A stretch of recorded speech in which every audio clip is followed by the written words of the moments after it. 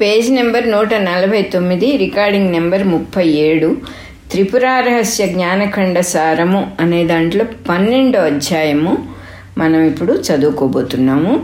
గండశైలోకావలోకనము అనే chapter continuation అన్నమాట.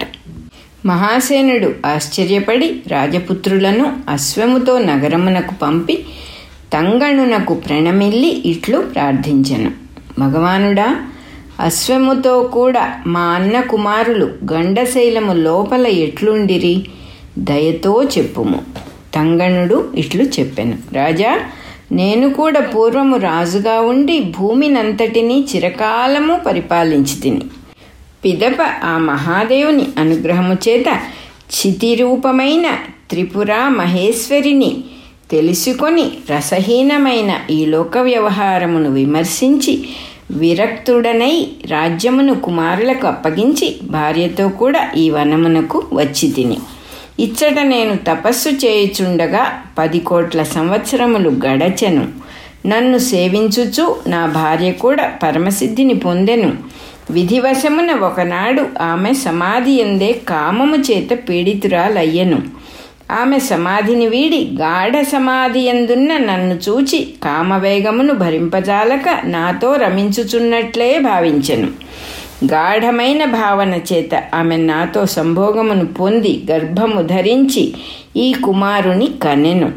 వీనిని నా యొడియందుంచి నన్ను సమాధి నుండి మేల్కొలిపి దేహమును పంచభూతములయందు లీనము గావించి పరమాత్మ తత్వమును పొందెను.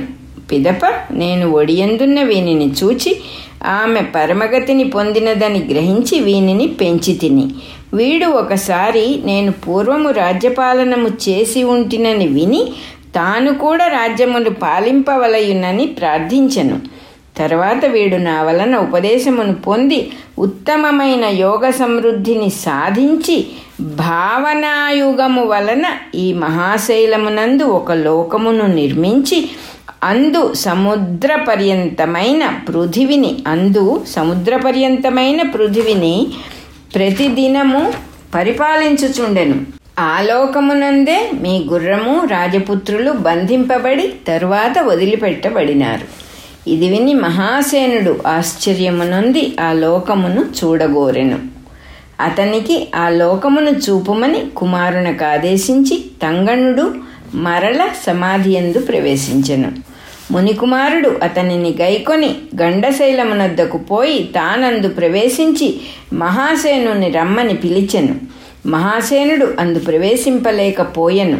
అప్పుడు మునికుమారుడు వెలుపలికి వచ్చి ఇట్లనెను. యోగులు కాని వారు ఇందు ప్రవేశించుట అసాధ్యము. యోగశక్తి లేకున్నచో ఈ గండశైలము పెద్ద ప్రతిబంధకమగును.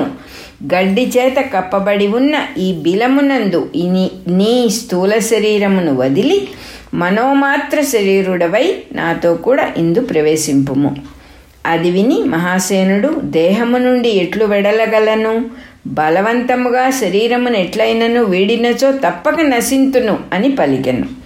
మునిపుత్రుడు మహాసేనుని చూచి నవ్వి, అయ్యో, నీకసలు యోగమే తెలియదే, సరే కానిమ్ము, కనులు మూసుకొనుము అని చెప్పి అతడు కనులు మూసుకొన్నంతనే వాని యందు ప్రవేశించి 1/2 నిమిషములో వాని లింగ శరీరమును వెలుపలికి తెచ్చి వాని స్థూల శరీరమును బిలమునందు ఉంచెను. పిదప వాని లింగ శరీరముతో అతడు శైలమునందు ప్రవేశించెను. స్థూల శరీరము నుండి వెలికి వచ్చుటచ్చే మహాసేనుడు లింగ శరీరమునందు నిద్ర పొందెను. మునిపుత్రుడు సంకల్పమాత్రమున ఒక స్థూల దేహమును సృష్టించి దాని యందు మహాసేనుని లింగ శరీరమును ప్రవేశపెట్టి మేల్కొలిపెను. మహాసేనుడు మేల్కొని పైకి క్రిందకి చూచెను. ఎటు చూచినను అతనికి ఆకాశమే అనంతముగా భయంకరముగా కనిపింపజొచ్చెను. తాను ఆకాశ మధ్యమున ఉన్నట్లు గ్రహించి మహాసేనుడు భయపడి, అయ్యా, నన్ను వదలకుము, నీవు వదిలినచో నేను ఎక్కడనో పడిపోయి నశింతును అని పలికెను. మునికుమారుడు నవ్వి, భయపడకుము, నిన్ను వదిలిపెట్టను. శైలములోని ఈ లోకమునంతను ధైర్యముతో అన్ని వైపులా తిరిగి చూడుము అని చెప్పెను. అప్పుడు మహాసేనుడు ధైర్యమునవలంబించి చూడజొచ్చెను. అతనికి క్రిందుగా దూరమునందు చీకటిచే ఆవరింపబడి నక్షత్రములతో కూడిన ఆకాశము కనిపించెను. అతడు అక్కడికి చేరి దానికి క్రిందుగానున్న విశాలమైన చంద్రమండలమును చూచెను. దాని యొద్దకు పోయినంతనే మహాసేనుడు చలిచేత గడ్డ కట్టుకొని పోవుచుండగా మునిపుత్రుడు అతనికి వేడి కలిగించి రక్షించెను. అక్కడ నుండి అతడు సూర్యమండలమును చేరి తాపమును పొందజొచ్చెను. ఋషిపుత్రుడు యోగబలము చేత వానికి చల్లదనము కలిగించెను. ఇట్లు మహాసేనుడు ఆ లోకమునంతను తన భూలోకమునకు ప్రతిబింబము వలె ఉన్నట్లు గ్రహించెను. పిదప బంగారు కొండ యొక్క శిఖరమున మునికుమారునితో కూడా కూర్చుండి అతడు చూపుచున్నదంతయు చూచెను.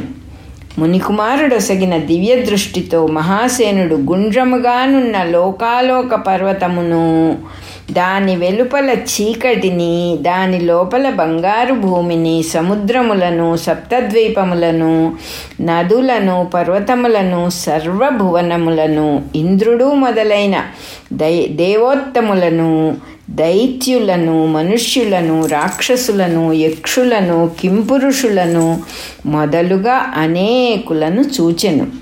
మునికుమారుడే సత్యలోకమున బ్రహ్మగా, వైకుంఠమున విష్ణువుగా, కైలాసమున శివుడుగా ఉండి సర్వలోకముల యొక్క సృష్టి మొదలైన వ్యవహారమును నిర్వహించుచు భూలోకమునందు మరి ఒక రూపముతో సార్వభౌముడుగా పరిపాలించుచుండుటను మహాసేనుడు చూచెను. మునికుమారుని యొక్క అద్భుతమైన యోగశక్తి సమృద్ధిని చూచి అతడు మిగుల విస్మితుడయ్యను. అప్పుడు మునికుమారుడు, రాజా, నీవు ఈ లోకమును చూచుచుండగా 120 కోట్ల సంవత్సరములు గడిచిపోయినవి. ఆ కాలము ఇక్కడ ఒక దినమైనది. మా తండ్రి గారున్న చోటికి వెలుపలకి పోవుదము రమ్ము అని పలికెను. పిమ్మట అతడు మహాసేనుని గైకొని మహాకాశములోనికి ఎగిరి పూర్వము లోపలికి వచ్చిన ప్రకారముననే గండశైలము నుండి వెలుపలికి వచ్చెను. ఇది జ్ఞానఖండమునందు గండశైల లోకమును చూచుట అన్న 12వ సంపూర్ణము. అలాగే మన రికార్డింగ్ నెంబరు 37 కూడా అయిపోయింది.